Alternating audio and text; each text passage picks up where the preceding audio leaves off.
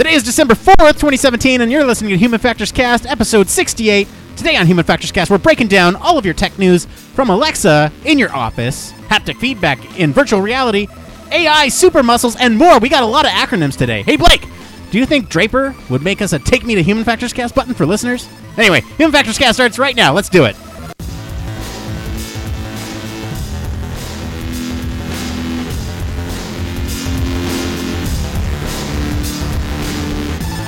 Welcome to Human Factors Cast, your weekly podcast for all things human factors, psychology, and design.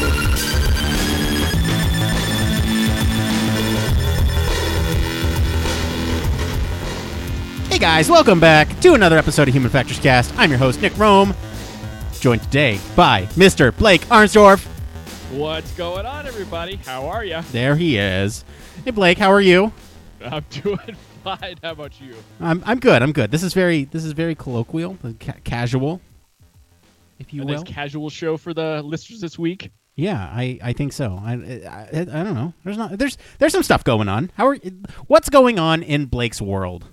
Well, as you could tell from the show notes, my banter is absolutely empty. Whoa, So that is empty. That's not good for anybody.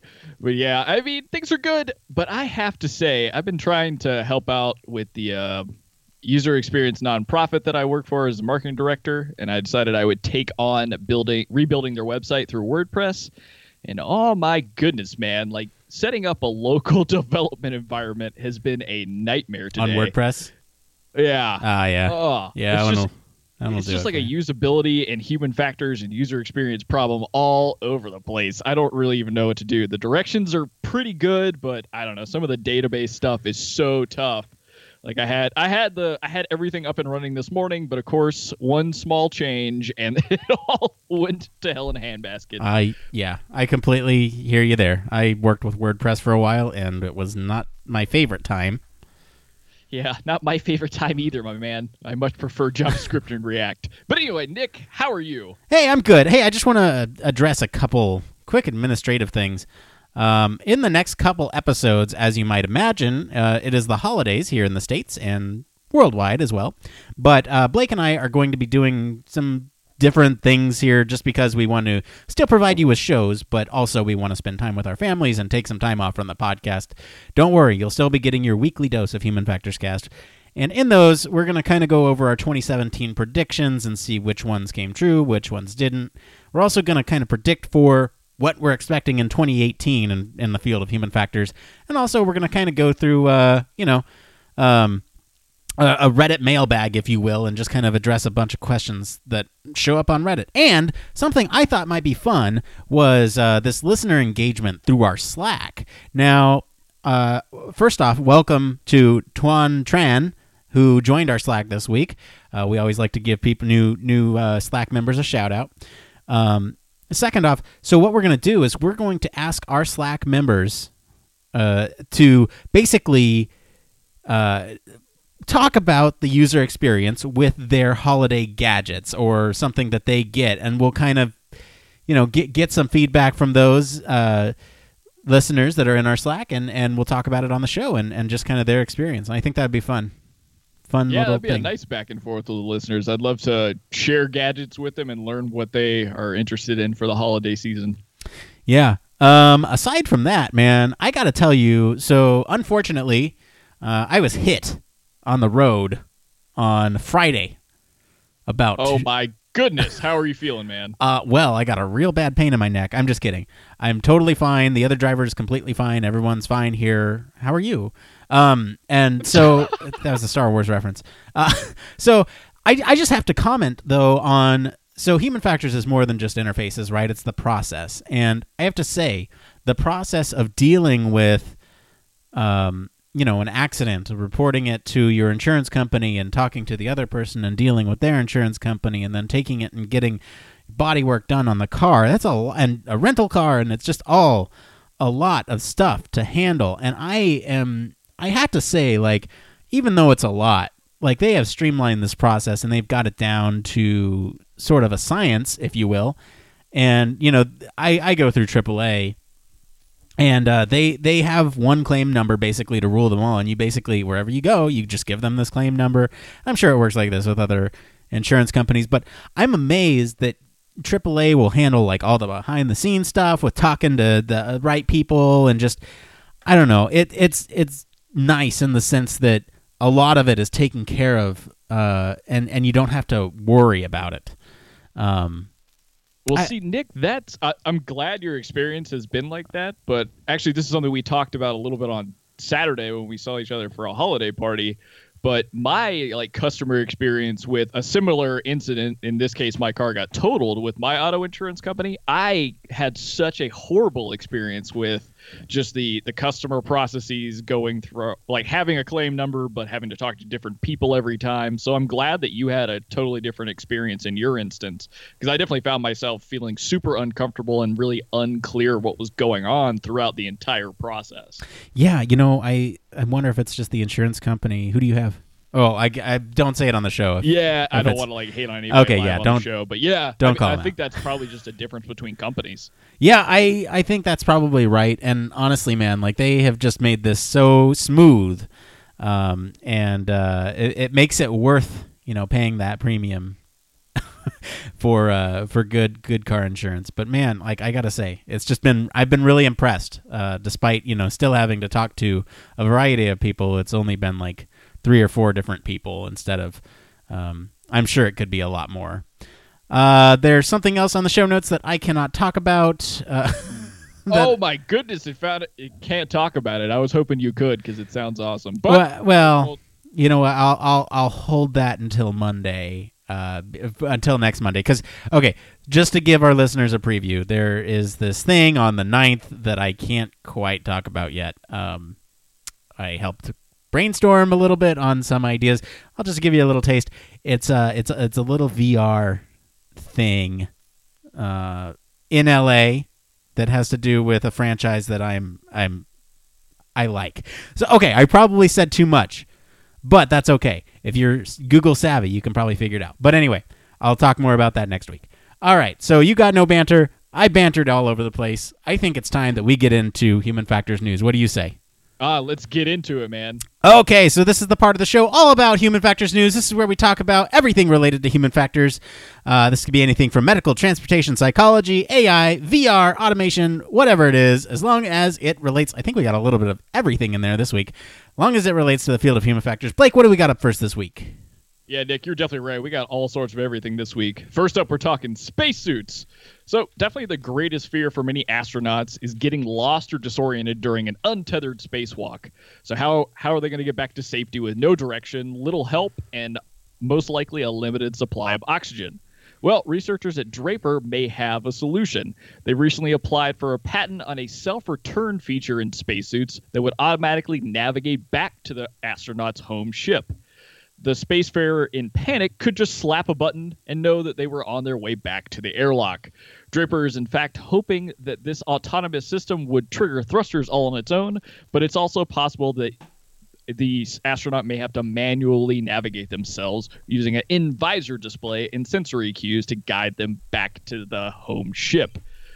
Now, again, Nick, we talk a lot about some seriously sci-fi sounding stuff on this show, but I feel like I can't believe this hasn't been around for longer than this, especially since we've had so much with space travel across different countries over the last few decades. I am also just as shocked as you are about this, because it just seems like something that should be mandatory for a system like this, where you could potentially get lost and drift out into space. I don't know, that's terrifying to me. If you've ever seen Gravity or The Martian in particular, really induces those feels of isolation. And we wouldn't even have half of The Martian if they had this spacesuit. Oh, yeah, I know. Just zoom you right back. But the crazy part of this to me, too, is I didn't think about how often people are running around untethered in space. I thought a lot of that was much more of a sci-fi kind of dream world, right, where you see a lot of untethered spacewalks. But apparently it's real enough that these guys are developing a patent specifically to bring people back to the ship using different sensors. That's crazy to me. So the idea is that this automated system would then take over their jet propulsion, which would bring them back and what, just within reach of the space station, so that way they can grab onto it. Because I mean, if you're stricken with panic, or worse, if you are knocked unconscious due to space debris, how are you going to get back in this thing? And I guess it could kind of keep you near it, but I don't know. I still see some issues with it. But man, is this an improvement? Yeah, that's a really good point too, Nick. I mean, what do you do then in the case of, like, if somebody gets hit by space debris and they're kind of out cold floating in space? Because like the article says, this patent's more for like a button that you slap on your suit that'll kind of like start the process, whether it's manual or it's automatic. So that's a really good point. It sounds like people in the cockpit would still need to be able to activate that in kind of like really dire situations. You know what? Now that I'm thinking about it, space debris is probably traveling way too fast to even knock you out. I mean, you'd probably be dead if you got hit by any substantial space debris. You know, like yeah. Well, that's a whole different ball game. You're probably right. Yeah, that's. Well, but still, I'm okay. So back on this thing, this automated system is just one more example of how automation is helping us in our everyday spacefaring lives. Oh yeah, and it's kind of a really tough problem, right? Because you can't use something like GPS that we've come to be so reliant upon, like on Earth, right? Because now you're just having to basically use sensors to track motion and position of your stationary object, which in this case is basically your spacecraft. Right. So it's just a whole different, set of problems to deal with when you're talking about putting humans in space, untethered, on their own. I don't know. It's incredible that it's taken this long to even for a patent to come out for this, but I mean, NASA's backing these guys doing it, so it must be pretty good patent wise. Now I'm thinking about this applied to other domains, and I'm wondering if you could sort of extract this idea, because I mean, nothing's going to be one-to-one. You're never going to have another system where you have to get back to home base using jet propulsion in a zero-G environment. But I can totally see, so there's an example of, let's say, divers who will get lost in caves, right, and don't know which direction is up, because they're, in these, deep sea divers. Oh, you even have it here in the notes. I'm just talking like off the top of my head, and I thought you were like ghosting around the notes. No. I didn't even see those there. Okay, yeah. Oh, so great. Whether it's a deep sea diver or firefighter in the middle of a burning building, yeah, you're right. There's these examples where you do have sort of these situations where you can become disoriented, and systems could potentially orient you to some sort of anchor, right? I think that is one way that we can extract this into a more everyday use or a more practical use here on Earth.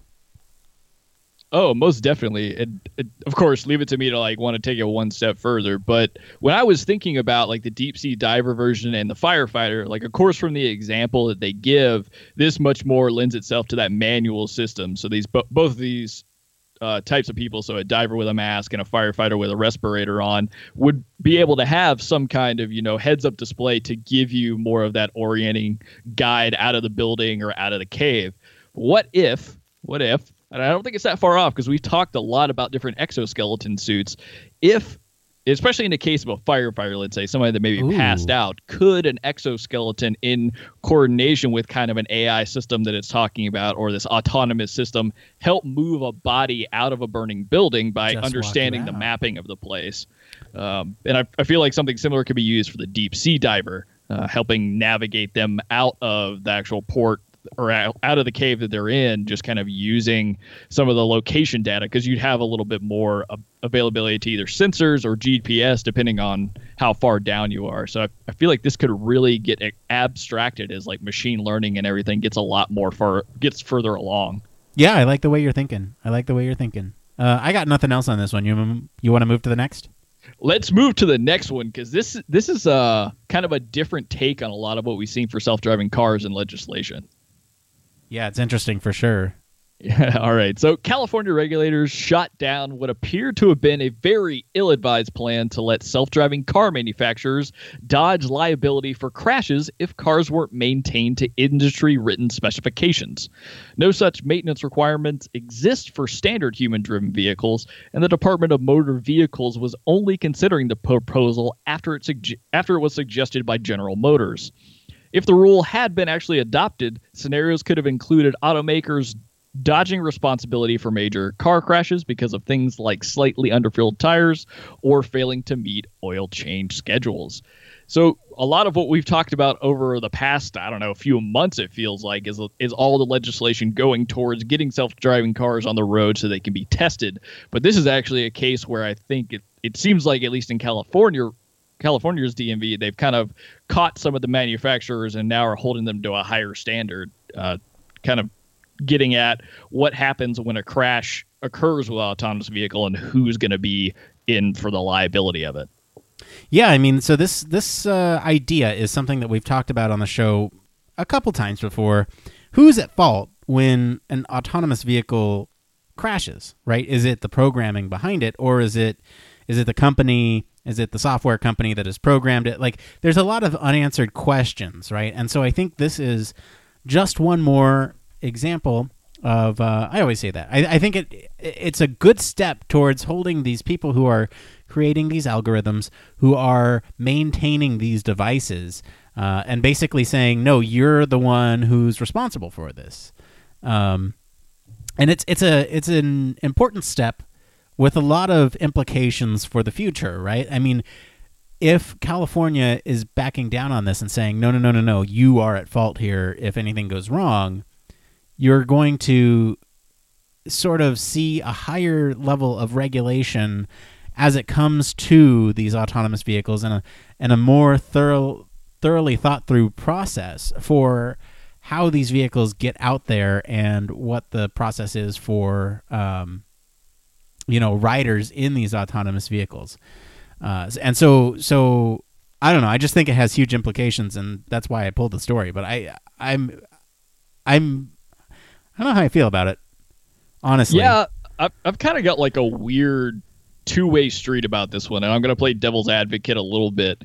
For me, it's kind of a strange place, but I definitely think it needs to be talked about. But really, it's that interaction between, okay, when is your autonomous vehicle company at fault versus when's the human at fault here? And what I'm seeing is there was some discrepancy between, kind of regular car maintenance that you have to upkeep nowadays that we definitely do manually, like inflating your tires, making sure that it gets oil changes, and it maybe in the future software upgrades consistently. And where's that blame going to fall? Or does that need to be part of kind of the operating system when they drop out these autonomous cars? Do manufacturers like General Motors need to be making sure that as part of like the safety regulations that all these normal maintenance things are being taken care of along with the car? And I think there's a good argument for yes, but at the current time, if you think about it in manual cars, a lot of that would be on the human, right? So if we got an accident and having to be judge that it was because your tires were uninflated or your car caught on fire because your oil was way low, something strange like that. I mean, nowadays we would blame that on the human, not the manufacturer, because there's certain benchmarks that they have to reach. Right. But it's likely that our kind of, I don't know how to describe this, but maybe the schema of how we think of cars is going to change, and with them becoming like quote unquote autonomous, maybe people will start to think or adapt the idea that the car should take care of itself, or that they're because I seem to think, I'm under the impression that with autonomous vehicles, transportation will become more on demand, and you won't own a car, and maybe you will, but there will be this more sort of on-demand model where you can just call a vehicle, it'll show up to your place, and that'll be that. And I think so this has implications for the user if you do own an autonomous vehicle, right? When it would almost create these pressures for the consumer to go in and get updates and upgrades and to check whether the system is operating as intended on a regular interval. And I mean, I don't even do that with my car, and I should, right? And so when you have these autonomous systems that are supposed to be operating under these assumptions that the car has a certain PSI in the wheels and that, you know, the oil's at a certain level and all this other stuff, when you take that out of the consumer's hands and put the responsibility into the manufacturer's hands, how are you going to convince the consumer to part with their vehicle if they do own it? This is not going the route that I think it's going to go, where the vehicles are on demand. But if the consumer does own it, you know, how does the manufacturer then reach out to them and say, hey, it's time to come in so that we can fix this up? And then are they still at fault even when, you know, they come and say, hey, we need to fix up your car, and they don't do it?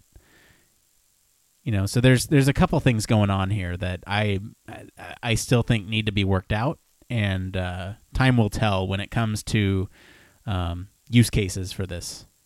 Yeah, and I think you bring up some really great points in regard to this, because I mean, yeah, if we do end up owning our cars still at like the time when we're really getting a lot more autonomous vehicles existing, then yeah, it's kind of this weird place between, is it the consumer's fault if they don't bring it in? Should these companies like in their heads plan on either like software updates that are automatically going to be pushed to vehicles, which I think would be a possibility, especially as things become more interconnected with like the Internet of Things and there always being like access to Wi-Fi. But also, too, I mean, they could push themselves for on-demand technicians, kind of like the same model you're talking about. But if something needs to be fixed, having enough of the simple tools to take with you to show up at the person's house, fix the car, kind of takes all the liability issues possibly off of them, so they don't have to worry about it anymore. The car's been serviced, and it makes it easier for your consumer. But I think the more interesting point you bring up is the benefit of kind of developing these more or integrating kind of the self-driving and autonomous vehicles into just like a city's structure. So any time that you're really looking for, you know, kind of transportation around town, it's run by some type of autonomous vehicle, like picking up multiple people at a time. And in that way, these companies, and this is super future, but these companies would always have these cars coming back at night to be serviced, or when they're not in use, they could constantly be serviced. So it's cool. It's two cool, really, paradigms for how these can fit into our evolving lives. Yeah, I just don't know. Like, there's so much gray area with, you know, when somebody actually owns an autonomous vehicle versus using an autonomous vehicle as a service, right? So it's hard for me to fall either way on this one. I would consider the human at fault if they did not go in and regularly get their maintenance done. But if it is an on-demand thing, like, I don't know, then they're the manufacturer's at fault for not keeping them up to standards. There's a lot to think about there, and a lot for me to process. Yeah, I think the best thing to come out of this is now it's creating a stricter environment for manufacturers. So hopefully they'll develop cars that are safer, and then also feel safer to the public because of these kind of regulations. So I think it's all good, or moving in a good direction. Yeah, I agree. All right, why don't we talk about our old friend? Oh, our old friend Alexa. She's coming to a brand new place. So, as we know, the user going to interface... a better place. She's going to a better place in the sky. All right, so the user interface is definitely evolving. So our UIs have long been dominated by screens of all shapes and sizes, and this is now really turning into more of designing for voice operation. And while many companies are building voice interfaces, none of them are quite as dominant as Amazon's Alexa. And now Amazon has announced Alexa for Business, a new platform allowing companies to build out their own skills and integration for both practical and business use cases. So, Nick, when I saw this headline come into our Slack that you put it in there, I kind of laughed. I was like, what in the world are they going to do with Alexa in the office? But when I read this article, this is another instance where I think this is a great place for like another piece of technology that when initially designed wasn't going to go in this particular environment. It was going into people's homes, people's smartphones. But I really think that this integration could be very useful. This is You Can Use Me in the Office Now. All right. Well, that didn't go over very well. I tried to get her back on the show. I couldn't quite get it to work. All right. She's busy in the office, she's, man. She has she's no so time busy for in the us. office. Now, okay, so I'm of two minds on this one, like you are of two minds on other things. So, mind one says, well, what if you work in a cubicle environment where you are sharing a shared space with multiple people, and everyone is using this personal digital assistant? Let's not call it Alexa.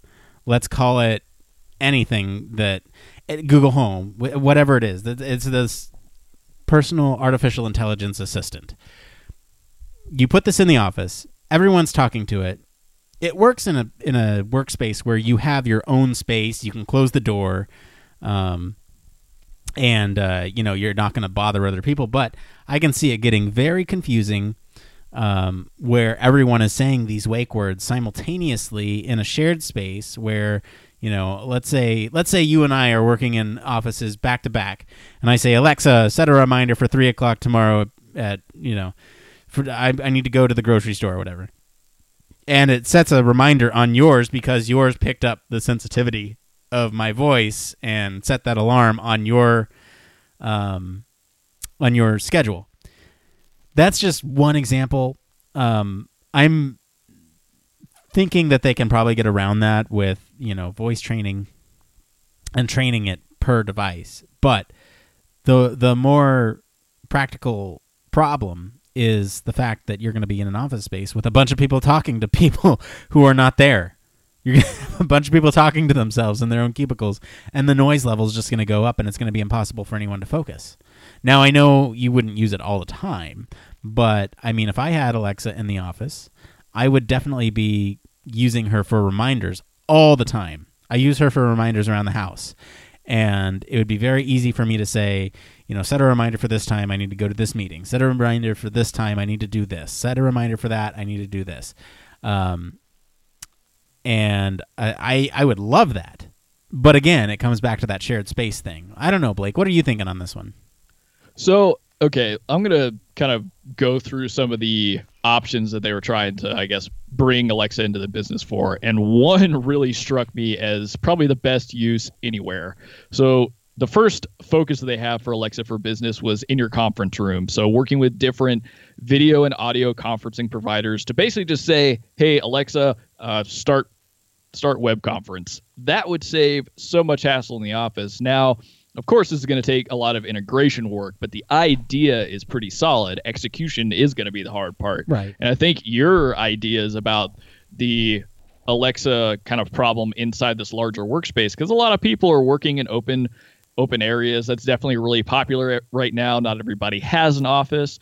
And I thought it would be a good idea to use for people to have access to some of these like echo functions, like getting the news or setting reminders, but it's going to be very confusing.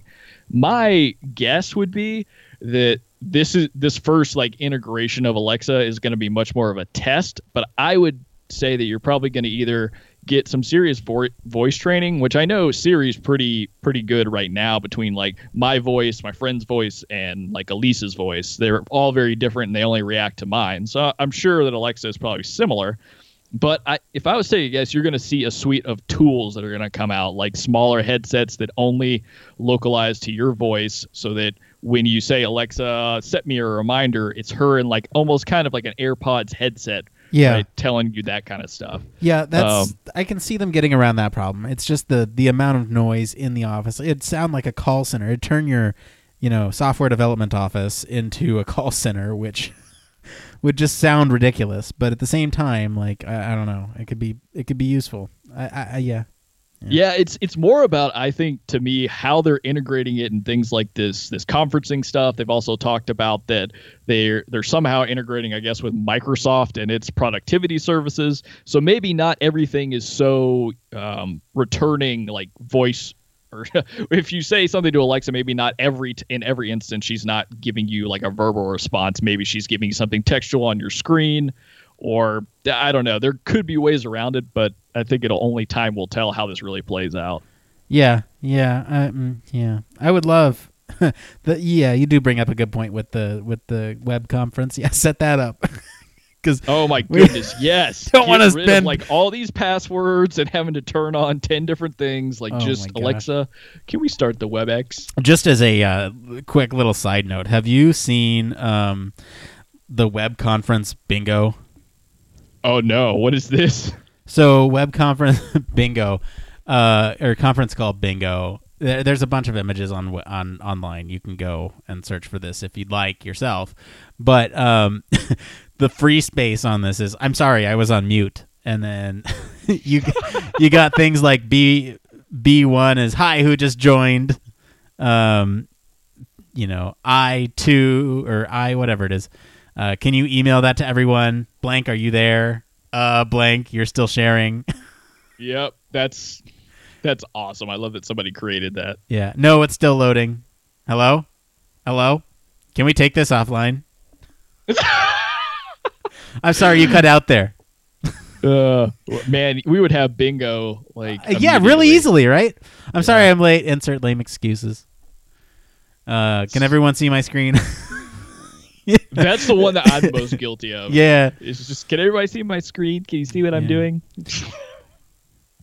Yeah, the let's see here. Child or animal noises. Oh, those are the funniest ever. Yeah, you've been guilty of those on the podcast before. It's okay. Oh, of course I have. Yeah. Yeah. It's like live well, from the playground out here. So have I, man. We got the cat clinking with the Cat bells. Yeah, cat bells clinking. Okay. All right. Shall we? Let's see here. Do you have any other closing thoughts on this one? Nah, I think we beat this one pretty hard. Yeah. All right. Okay.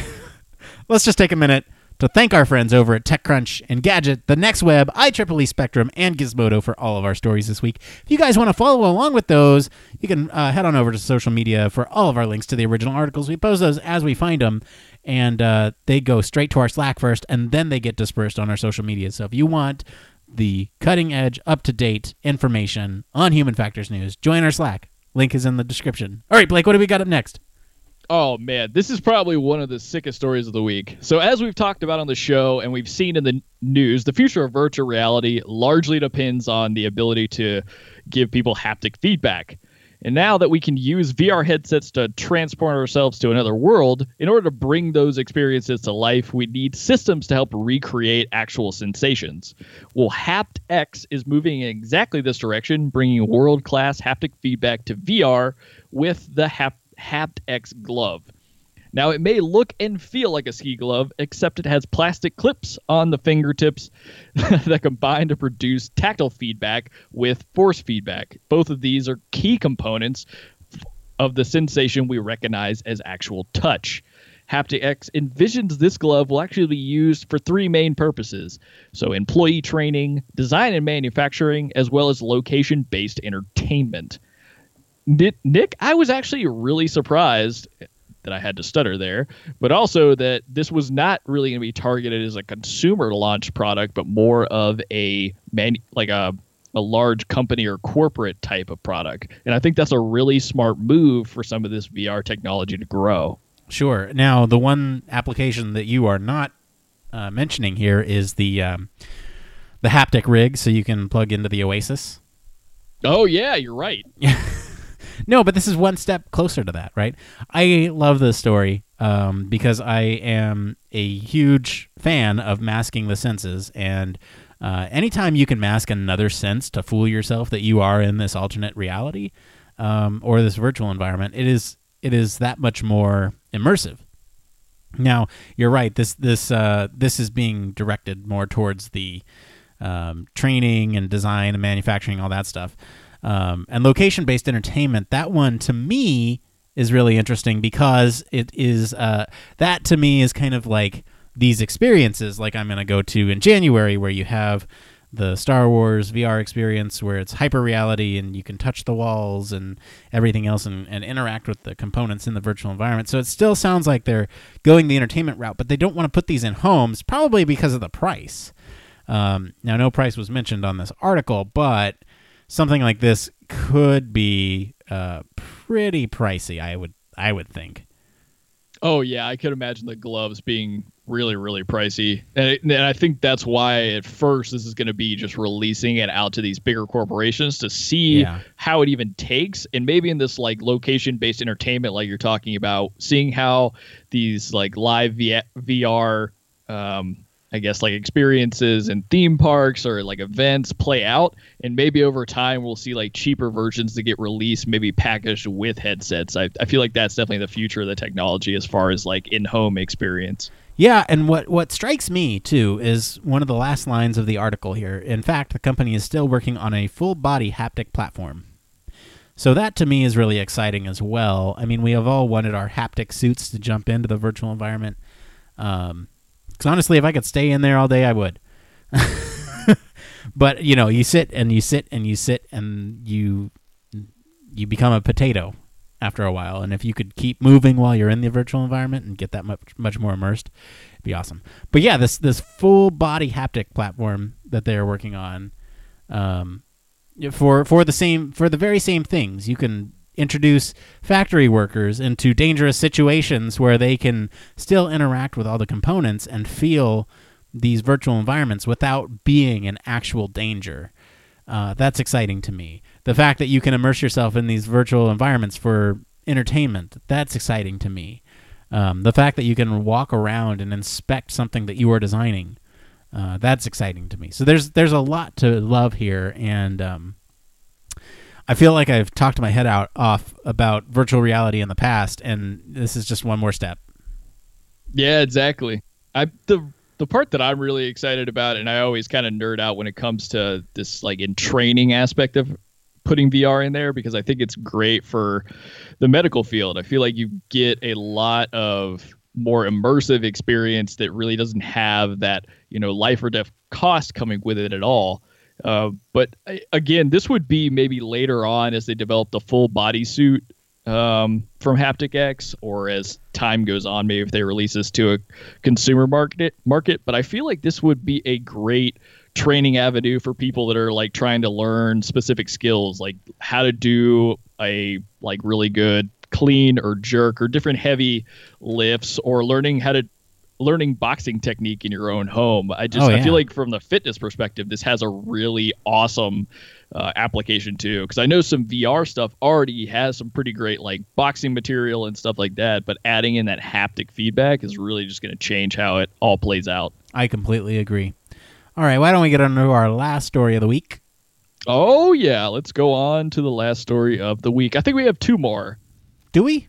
We do. Wow, look at that. All right, our second to last story of the week. All right. So playing along with some of the AI and VR kind of stuff we've got going on this week, MIT's Computer Science and Artificial Intelligence Laboratory teamed up with Harvard's Wyss Institute to create a super strong, affordable artificial muscle that can be used to create soft robots with superpowers, including the ability to lift up to 1,000 times their weight.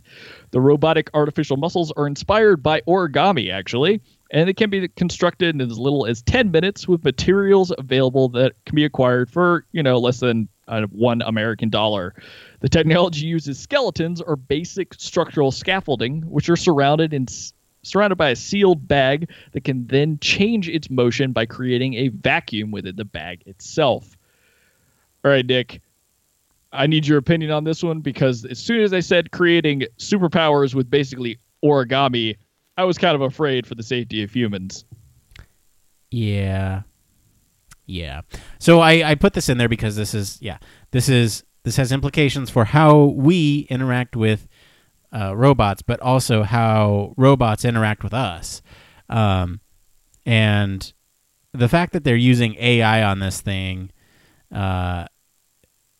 so I'm unclear here. Was the AI to sort of create these designs for these muscles, or is the AI in conjunction with the muscles to do these tasks? Yeah, so from my take on it, this was working with the specific laboratory that's from Computer Science and AI, but this would be more added into like an artificial intelligence robot, or that's what I'm seeing. Yeah, that's scary. I don't know scary. that there's any like AI integrated into these muscles. Right. But the robot would use AI with these muscles. Yeah, that's the thought, right? That it would use deep learning or have like a really robust machine learning database that it could, learn over time and that kind of stuff. So yeah, it would be like I think this is like the underlying structure of I building see. maybe the first AI dependent robot. Right. Yeah. So that's scary. How do you think human robot interaction is going to change with something like this?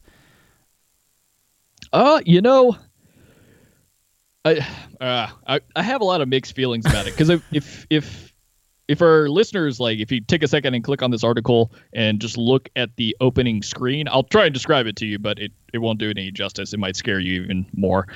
So it says like origami inspired artificial muscles, and there's a video, right? And now this looks like some kind of small robotic snake arm with like a flower type head that it might use for grabbing, kind of like a hand.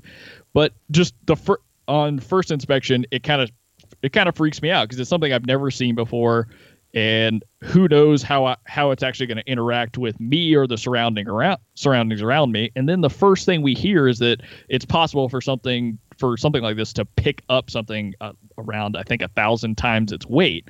So that means that these algorithms have to be so fine-tuned that it has to know exactly what it's interacting with, so that it doesn't, like crush a human hand if it is interacting with somebody else on the workspace or in somebody's home. So I feel like that's a heavy reliance on technology. On the upside, that something that is this powerful and can be created for this cheap of a price this quickly, I feel like this has a lot of implications for how we design and build robots for, like design and manufacturing companies, or like these big arms that are putting cars together. So I feel like there's both sides of it, but as far as how this gets integrated and what kind of people it's interacting with, I'm kind of unsure of where they want to go with this. Yeah, I don't know. This is a really cool concept. And I'm just watching the video now again, and it's the applications of this are endless, and the fact that we are giving this much more control to robots is scary. It's scary, but it's also exciting, because if we build systems that can, these advances in technology are always exciting, because it's a new, novel way to interact with things. And the whole reason I pulled this article was you see this. There's this example about 2 minutes into the video where the user is bending their finger and to pick up this tire using these muscles. And if you're able to have that sort of control with just one finger over your environment, the mix of humans and robots in, say, like the Toyota factory plant, or some other area where you're going to have a lot of control over really heavy, potentially dangerous objects to manipulate. This sort of control is necessary, and it's just another way to interact with it. Yeah, most definitely. I think what excites me the most about this, though, is that, because we've talked before about a lot of times we're trying to emulate human physiology and when we're making robots, or we see a lot of that. And in this case, they've stepped away from the human model, and they've moved towards something that we see in the animal kingdom with like a part of an elephant's trunk, and that's kind of really how this got its initial design. And now, Right. like reading through parts of the article again, I could see the utility of a lot of this, especially, and I really wouldn't have thought about this unless the article mentioned it, is in space exploration, like acting as maybe the hands that could grab you to pull you into the airlock after pressing that button. send me home Yeah. button. There we go. Bringing it back. Or even they talk about how it could be used as part of a wearable exoskeleton. So again, playing into that same theme of combining these technologies together to create like Right. a more cohesive and bigger product line. So it's very amazing tech. I think it's definitely just at first glance a little hard to understand where it could go. Yeah, I mean, it's still exciting, though. Like the advancement of technology and some of these new technologies that we see are super exciting, and it's interesting to kind of try to stretch our minds to see how we can apply this to the field of human factors and how it's going to affect us. Most definitely, man. I totally agree. Okay, now let's get into our last story of the week. All right, this is just kind of a goofy, fun one. Nick, I love that you threw this in there. So we got 2 Google researchers that have developed a novel project that takes advantage of your phone's front camera and a little bit of AI to spot people around you who might be peeping at your screen. And then it shames them with nothing else but a sticker. So when a person other than you is detected to be looking at your phone screen using that front-facing camera, the screen's contents are quickly hidden and replaced with a front view of what the camera can see. The peeping Tom is then highlighted with a vomit rainbow sticker, similar to one you may have seen on Snapchat. Now, Nick, this was just kind of like a fun little goofy thing, but if you really think about it, there's a lot of great implications for something like this in, spaces where you are dealing with different classified information. Maybe if it detects somebody else is looking at the screen, it just immediately blanks it. Without maybe the vomit rainbow sticker. But Sure. know. Yeah, we don't need the shaming, but definitely the ability to detect whether or not somebody is looking at your screen, especially in a situation like you said where you have classified information or you need privacy.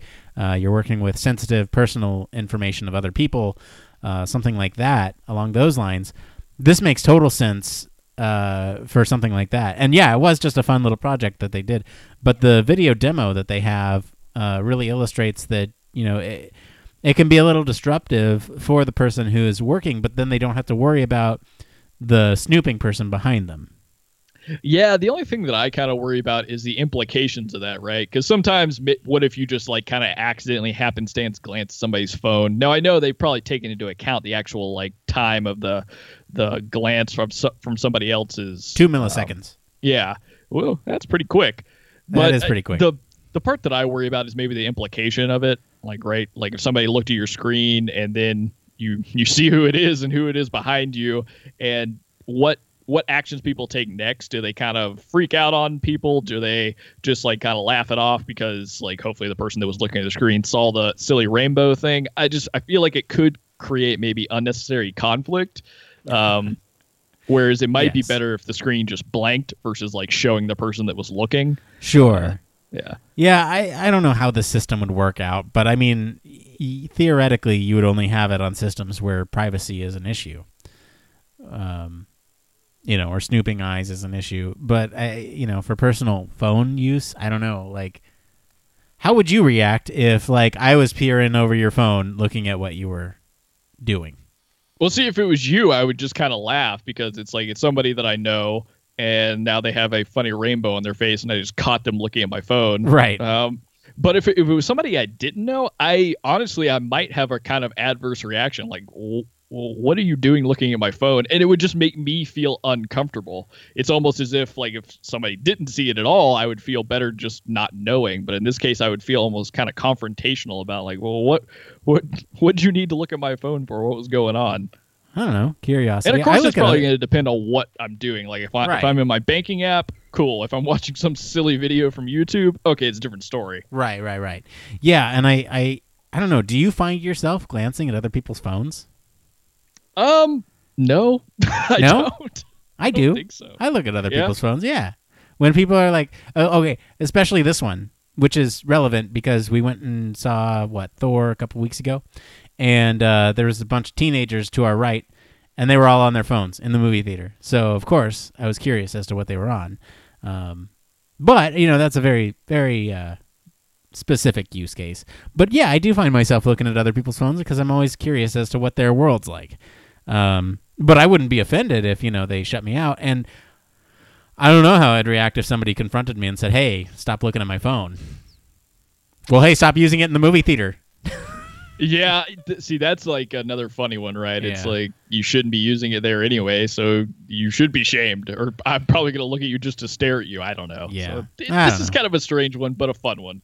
Yeah, for sure. All right. Well, you know what? I just want to follow up a little bit from last week.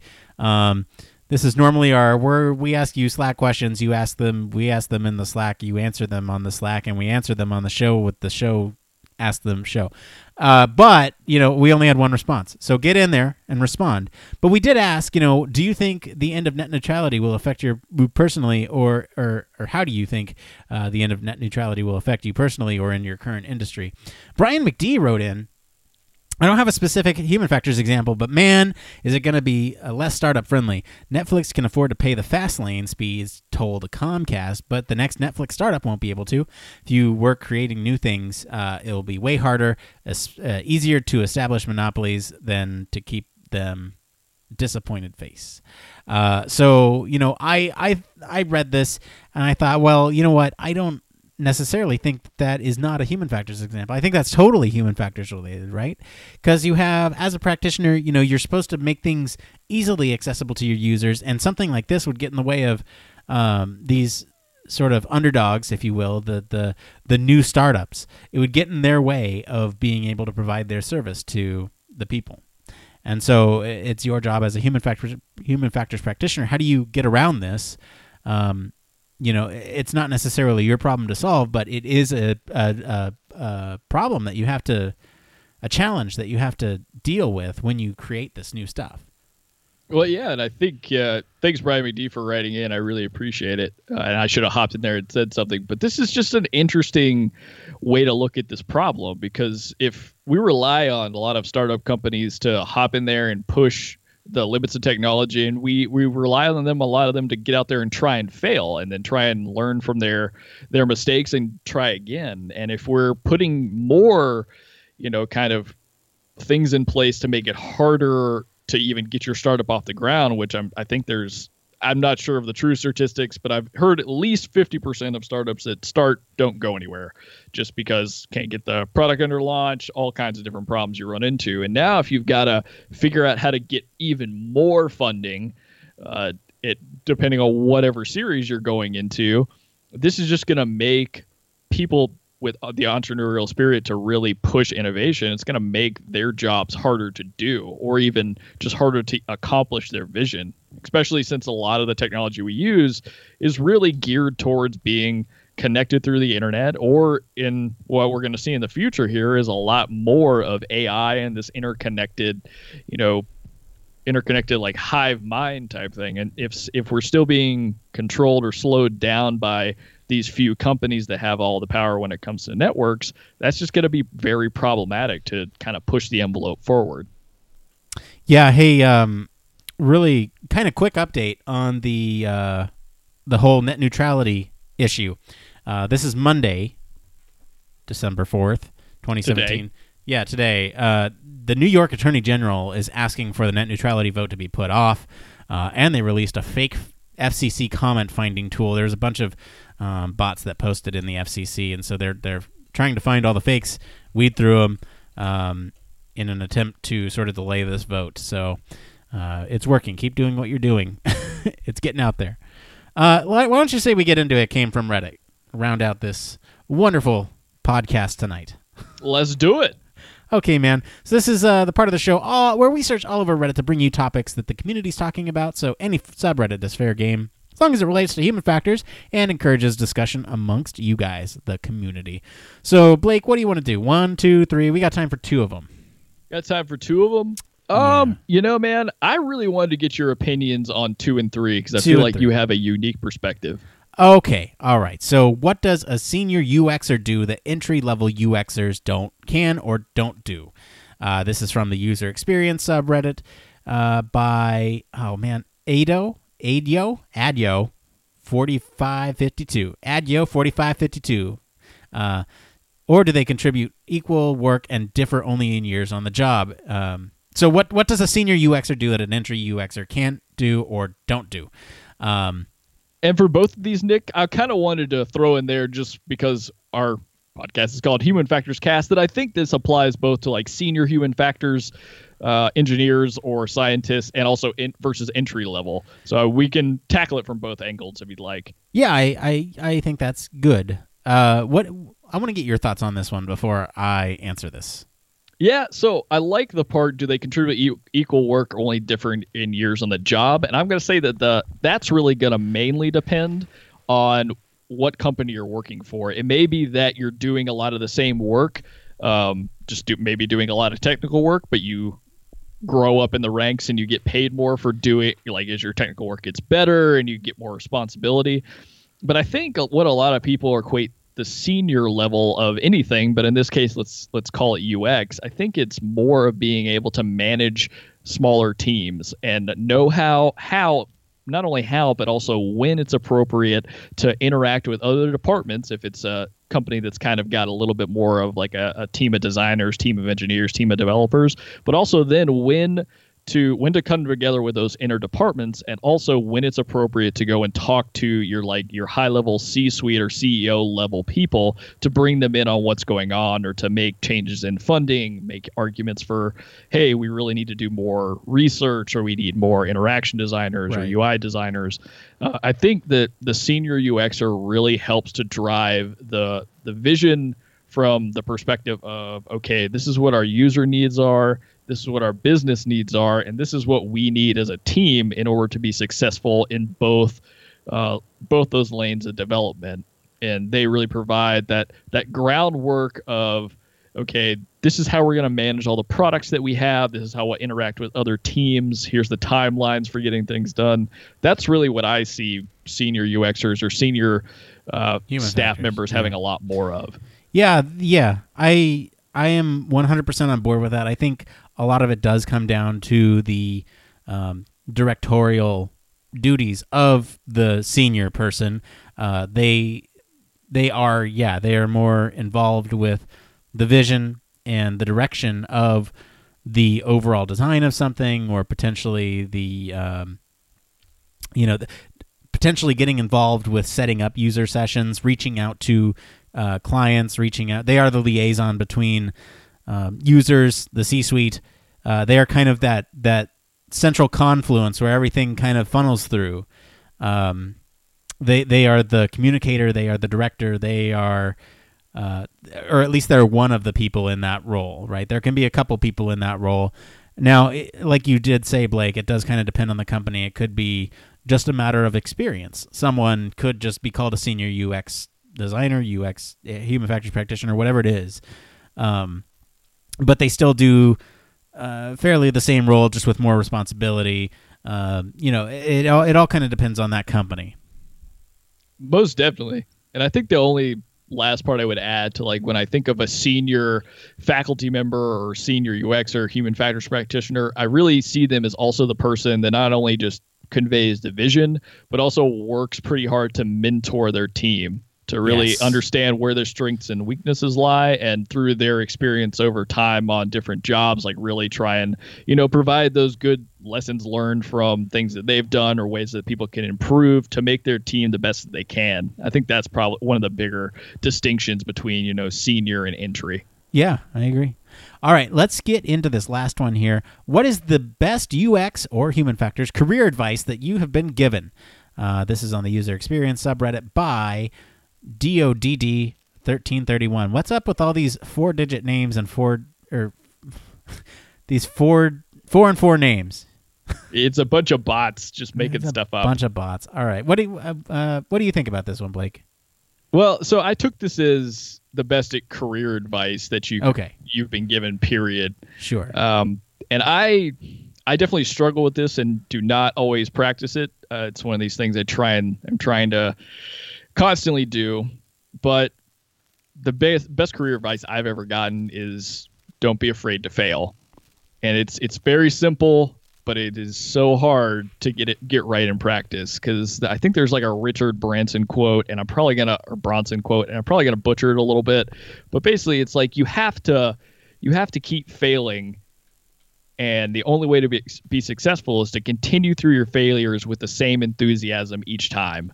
Like you can't lose momentum based off of one screw up or one mistake or one thing you didn't get right. Like it's almost as if every experience you put yourself through, whether it's in your work or in your life, really becomes a teachable moment that you have to take the time to step back and learn from it. And that's really going to be how you'll ultimately be successful, is understanding what happened to either lead to your failures and how you could have improved upon it and how you can improve upon the next thing that you do. So that's kind of the best career advice I've ever gotten. When I looked at this, I kind of thought the best human factors advice, which could be career advice too. So I'm just going to say it. and then we can talk about it. Mine, we say it every show on the week. It depends, right? And the best advice I've ever been given is everything is good for something and everything is bad for something. And really, you have to stop and think about what is good for whatever you're doing in that moment, right? Now, this could be applied to finding a job. This could be applied to taking constructive criticism when it comes to failing. This could be applied to a lot of things. It doesn't just have to be in human factors, but everything is good for something and everything is bad for something. Not one thing is going to be that, as seen on TV, kitchen appliance that's going to do everything for you. So that's why we say on the show every week, it depends, because it truly does depend on what you're doing and what the constraints and demands of the project are. And if you pay attention to those things, you will succeed, and you'll provide at least a product that's better than what you would have had if you didn't pay attention to those things. So really, that's kind of where I'm at. The only additional thing I'd add to that is that, you'll never be 100%. You can always try to be 100%, but you'll never get there. And you have to learn to find out when is good enough. Otherwise, you'll just get down this hole of perfection that you can't ever get out of. Most definitely. I think that those are both two really important points. And I really like how you pulled the distinction about how everything is good for something and sometimes bad for others. And I think that's really true for the human factors or UX field and how you apply methods to each problem. And I think each problem in each different user set, each different business you interact with, each different environment, it all requires you to reevaluate the skills you're going to use to tackle the problem. So I really think that's a great way to sum up some good career advice. All right. Well, why don't we make sure that, we follow those advice and we become senior UX and human. I don't know what I'm doing. That's the end of the show. That's it for today, everyone. Let us know what you guys think of the articles this week. Did you like them? Did you hate them? Let us know in our Slack. We're always hanging out over there. You can also follow us all over social media. Head on over to the Human Factors Cast, LinkedIn, Facebook, or Twitter at H Factors Podcast. We're always looking to hang out with you guys over there. Check out our SoundCloud. You can also leave us a comment over there or send us an email at humanfactorscast@gmail.com. Leave us a voicemail like that nice person did last week at 901-646-1432. That's 901-646-1HFC. You can also support us on our Patreon at patreon.com/humanfactorscast. We always like it when you support us financially. It helps keep the show going. If you don't want to do that, if you don't have the money, it's okay. I understand. Just be sure to like, subscribe, review us on Apple Podcasts. That still helps us out. The Google Play Store, add us there too, or whatever your favorite podcast directory is. And of course, you can always reach us at our home on the web, humanfactorscast.com. Mr. Blake Arnsdorf, thank you for giving me all the advice that I need today. Where can our listeners go and find you if they want to hang out with you and talk about human factors stuff? Oh, man, you guys can always find me on Twitter at Don'tPanicUX, and I very much encourage you to jump in the Human Factors Cast Slack, and I would love to get feedback, interact with you, answer questions, ask you questions, all up in our Slack. Thanks again for having me on the show, Nick. Yeah, well, it's partly your show too, man. As for me, I've been your host, Nick Rome. You can find me on LinkedIn or Twitter at Nick_Rome. Thanks again, guys, for turning into the Human Factors. It depends. It depends. It depends. It's the best career advice you'll ever be given. Wow, what a mess. It's a Monday. Did I hit that it depends button? Yeah, where's the it depends button?